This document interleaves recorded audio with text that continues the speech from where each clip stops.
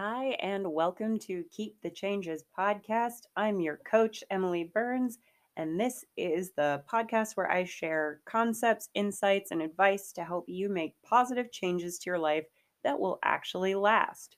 On today's episode, I want to talk about breaking bad habits and some unique strategies that hopefully you haven't heard before. And really, when I say bad habits, I guess I mean more like limiting behaviors, because I'm not talking about like the little unconscious habits like I don't know, biting your nails. It's more the behaviors that it's almost like as you're doing them, you just can't stop yourself, even though part of your brain is going like, no, don't do this. Like, don't spend money on this thing we don't need, or don't, you know, eat ice cream for breakfast or whatever it is.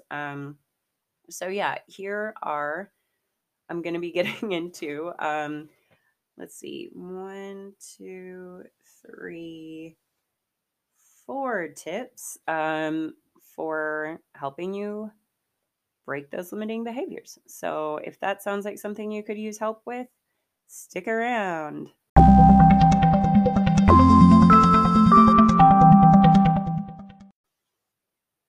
Now, my first tip is going to be examine the thoughts leading up to, like, that lead to and support the behavior.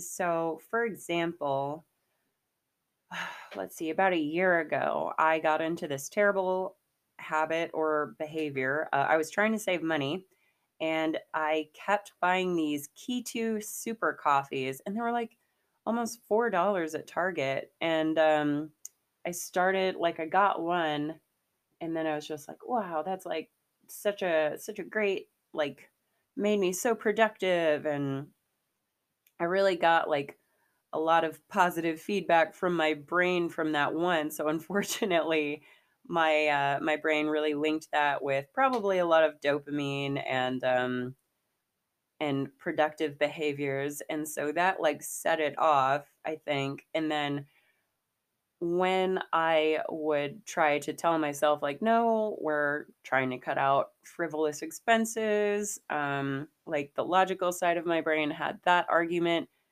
The other side of my brain was sending me messages like, oh, you'll get so much more work done. You'll be able to build your business fast. I mean, just like really swinging for the fences. Like, your life will be better. You'll clean your whole room. But the thing is that your brain comes up with it's like very compelling. It's kind of like the infomercials where they're just like totally unrealistic claims, but we just want it to be true so badly. Like, everybody wants to think that there's some magical exercise machine like on the infomercials that like only 30 minutes a day and you'll have shredded abs and it's super easy. Um or like, with this diet you'll lose 40 pounds in a month, or I don't know, just never cook again. I guess that's um well, anyway, I it's been a while since I watched infomercials, but it's like our brain tells us things like that as well when it's trying to get like the dopamine hit or whatever it like associates with that behavior. It will really start coming up with some serious crap, and a lot of the time we buy it. So it's really important to start examining the things your brain is telling you, because also a lot of the time it's not very original. It's going to give you the same ones over and over again. Like, my brain told me and I believed it. I don't know. I don't even know how many times. Like, you'll be so productive if you get this super coffee. Um and I was like, yes, I will. And like, even when it didn't happen half the time, it was just like a regular cup of coffee. It's still, I still had such a strong association from that first time.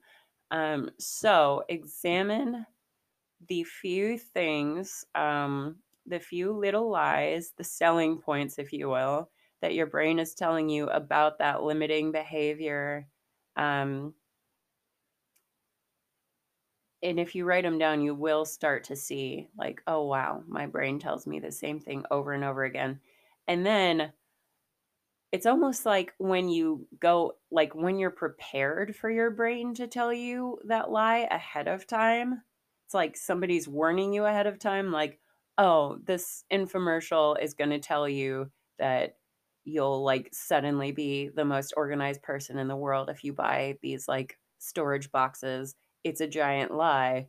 Then if you go into watching that commercial primed for that, then you're like, "Oh, yep, there's the lie, just like I knew it was coming." So if you know your brain's little lies that it tells you ahead of time, once it starts telling you, you will be a lot more primed to be like, "Oh yeah, sure. Of course it will make me more productive," or like, "Of course this like having a crappy breakfast will put me in a good mood for the rest of the day," even though your logical brain is going, no, it's going to make your blood sugar spike and then you're going to be tired and cranky. Like, don't do it.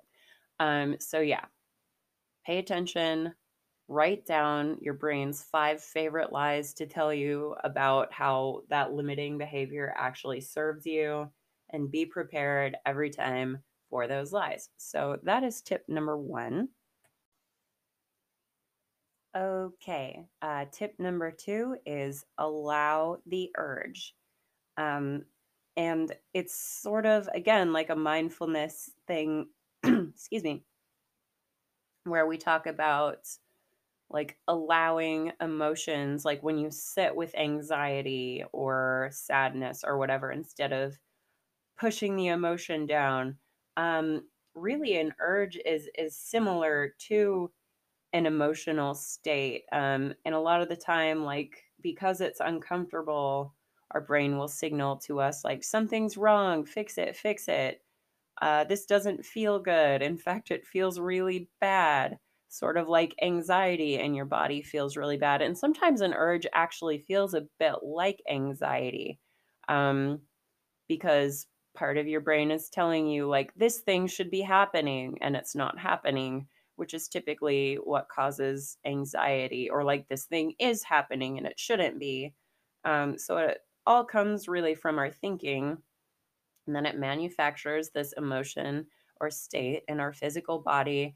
And then to avoid the state, or to get out of it, we, you know, do all kinds of crazy stuff. Whereas if we learned to just like sit with the physical state in our body as though it was a headache, or, like an itchy mosquito bite or something like that, where it's like, oh, I don't like it, but it'll pass.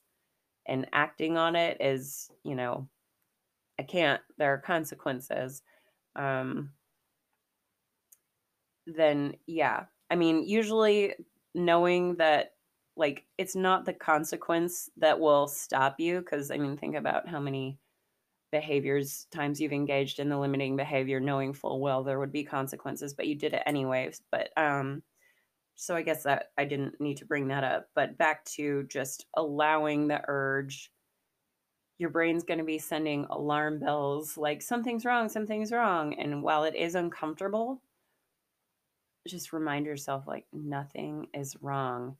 And the more you give into the urge, when you have it, the more like that neuronal pathway in your brain gets strengthened. It's sort of like, if you have a child in a grocery store and every time they scream for candy, you give them candy, um, then that's going to be really set in their brain. Like, okay, here we are at the grocery store. If I scream for candy, I will get it. Whereas if they scream for candy and you allow it, and that's not to say like, you don't scream back at them or anything. I'm like talking about parenting, and I've babysat before, but anyway, um, sorry, my brain just started being like, "What are you? Who are you to talk about this?" But it's like, okay, brain, it's a metaphor. Um, yeah, so you don't, like want to scream back at them. You let them get it out of their system, realize that there isn't a payoff and they've exerted effort for nothing. And then eventually they will start to realize, like, oh, this behavior, sending these messages isn't getting me anything. Why even bother? Like, after, by the way, I finally stopped buying the coffees, like, it took me about a month or so of, maybe not quite a month, but there were actually, yeah, it was probably about a solid month of every time I would go into Target, my brain would be like, get it, get the coffee. Um, and me just being like, um, mm, mm-hmm, I'm not gonna do that. And like not making a big deal and not being like, oh God, I want it so good. Um, but yeah, before my brain just kind of stopped sending me those messages. Now I can walk in a Target and walk right by them. And I'm just like, huh, remember when? Um, but yeah, so allow the urge. Know that you will be fine. It's going to feel terrible at first, but eventually, once you stop giving in to the urges, they will go away. They will get weaker and weaker over time, and they will eventually go away. Okay, so the third tip is to manage the urge for your limiting behavior by allowing yourself to indulge on a schedule. So, the on a schedule part is extremely important. And also, if it is a limiting behavior that you feel like you should quit altogether, like, I don't know, say it's smoking or something, um, then just come up with something else that is like equally, I don't know if there is anything for smokers. I know a lot of them really love it, but something else that you really love that you instead will allow yourself to do, um, like 2 or 3 times a week. So, but yeah, if it's something like eating junk food, for me, what actually worked was scheduling, okay, like Wednesday nights and Friday nights and Sunday mornings, I can have junk food. Because, when we are really strict with ourselves and just like, oh, you're never gonna have sugar again, maybe you last a day or two and then you're like, this new dictator version of Emily sucks and I'm not going to listen to her anymore. And then you end up like quitting on trying to give up the behavior altogether when really you just got to like work with your brain instead of trying to squish it down and conquer it. Yeah, it's a tool that you use and work with. You don't just, I don't know. So yeah, it's really helpful to have it on a schedule for two reasons. One is so that when you do indulge, you know that it is because it said so on a calendar and not because your brain got triggered, told you those lies, sent you that urge, and then you rewarded those urge signals. Because when you reward those urge signals, again, they get stronger. That neuronal pathway in your brain gets stronger. That screaming child in the candy store gets the message that if I scream, I will be rewarded. So you don't want to reinforce that pathway. You want to make sure you are not doing that. And that, again, you're fully conscious that when you are indulging, it is because it was planned at least, I say at least 24 hours in advance. And really, for me, I just plan out my week ahead of time. And like I said, I've gotten to the point where it's just like, okay, Wednesdays, Fridays, Sundays. And, it can be flexible. You can be flexible if like there's a birthday party on Tuesdays, so you're going to want to eat cake then, or there's, so and so's party on Saturday. So that's when you want to like have one of your two drinking nights be. And by the way, if you are looking to cut back on drinking, this does help. Although if you feel, you're struggling with addiction, I am not a licensed counselor. So please do not apply these tips to that and please seek the appropriate counseling. I think BetterHelp actually has addiction services. But anyway, Sorry, I'm getting off topic. Yeah, so the other reason that it is important to have the indulgences like planned ahead of time is because it gives you something to look forward to.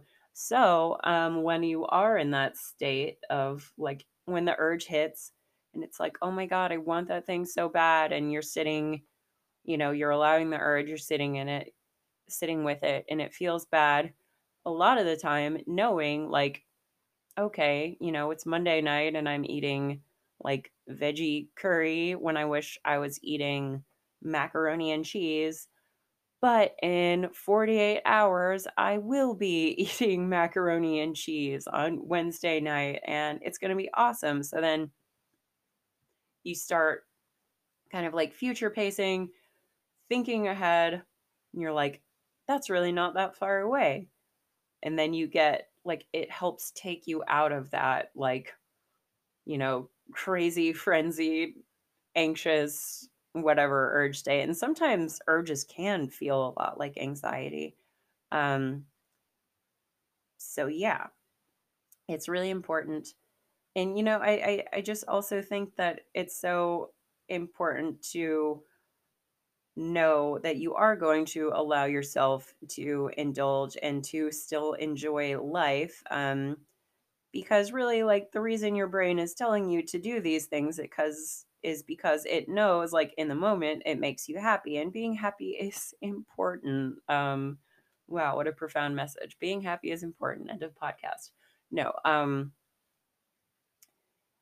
if you try to be a dictator and just like, oh, you're never gonna watch Netflix or eat sugar or spend money on fun stupid things again, your brain's gonna maybe last like a day and then be like, wow, living under this dictator sucks. I'm going to completely rebel again. And when we do rebel against ourselves, we don't only do a little, we're just like, fuck this. And then we completely blow off all the rules. So yeah, it's important to be a benevolent dictator. No, I'm just kidding. Well, actually, no. Maybe that is an appropriate metaphor. I don't know. I don't know much about politics. I don't think that's right. Um, the point is, allow yourself to indulge on a schedule that works for you. Decide ahead. I think really at the beginning of the week, like, what would an ideal week of engaging with this behavior look like?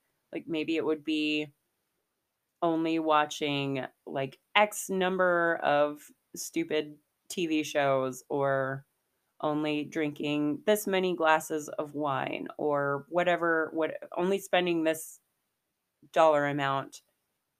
Plan it out ahead of time, and it has helped me a lot. So hopefully that will be helpful to you as well. Okay, tip number 4 is actually a little bit unusual. And I don't know if it would fall under the category of NLP or maybe affirmations. And when I say affirmations, I'm talking more about um, the kind where you almost are programming your brain. It's not so much like you're trying to change your state by looking in the mirror and being like, I'm beautiful, I'm smart, I'm, like powerful and competent. Um, where you like say those things to yourself and you like feel good and empowered. But the kind of affirmation where you like write something over and over and over again, and it is a form of trying to program your brain. Some people believe in it, some people don't. I actually do. If you read Tim Ferriss's book Tools of Titans, there's an interview in there with the guy, not a big celebrity, but the guy who created the Dilbert comic strip. And he talks about how he would write down these crazy affirmations, like impossible seeming affirmations, like, I'm going to be a millionaire. I'm going to have like a best selling book. I'm going to do this and that. Um, when he was nowhere near those goals, he would write them down every morning. Um, and they just kind of like got drilled into his brain. And if you buy into the metaphor that the brain is like a supercomputer and you just have to program it appropriately, it makes sense. And I do. So this doesn't involve writing them every morning, although actually maybe that should be the fifth tip. Just try it. I'm going to try it out this week with something I'm looking to do less of, and see if there are any good results.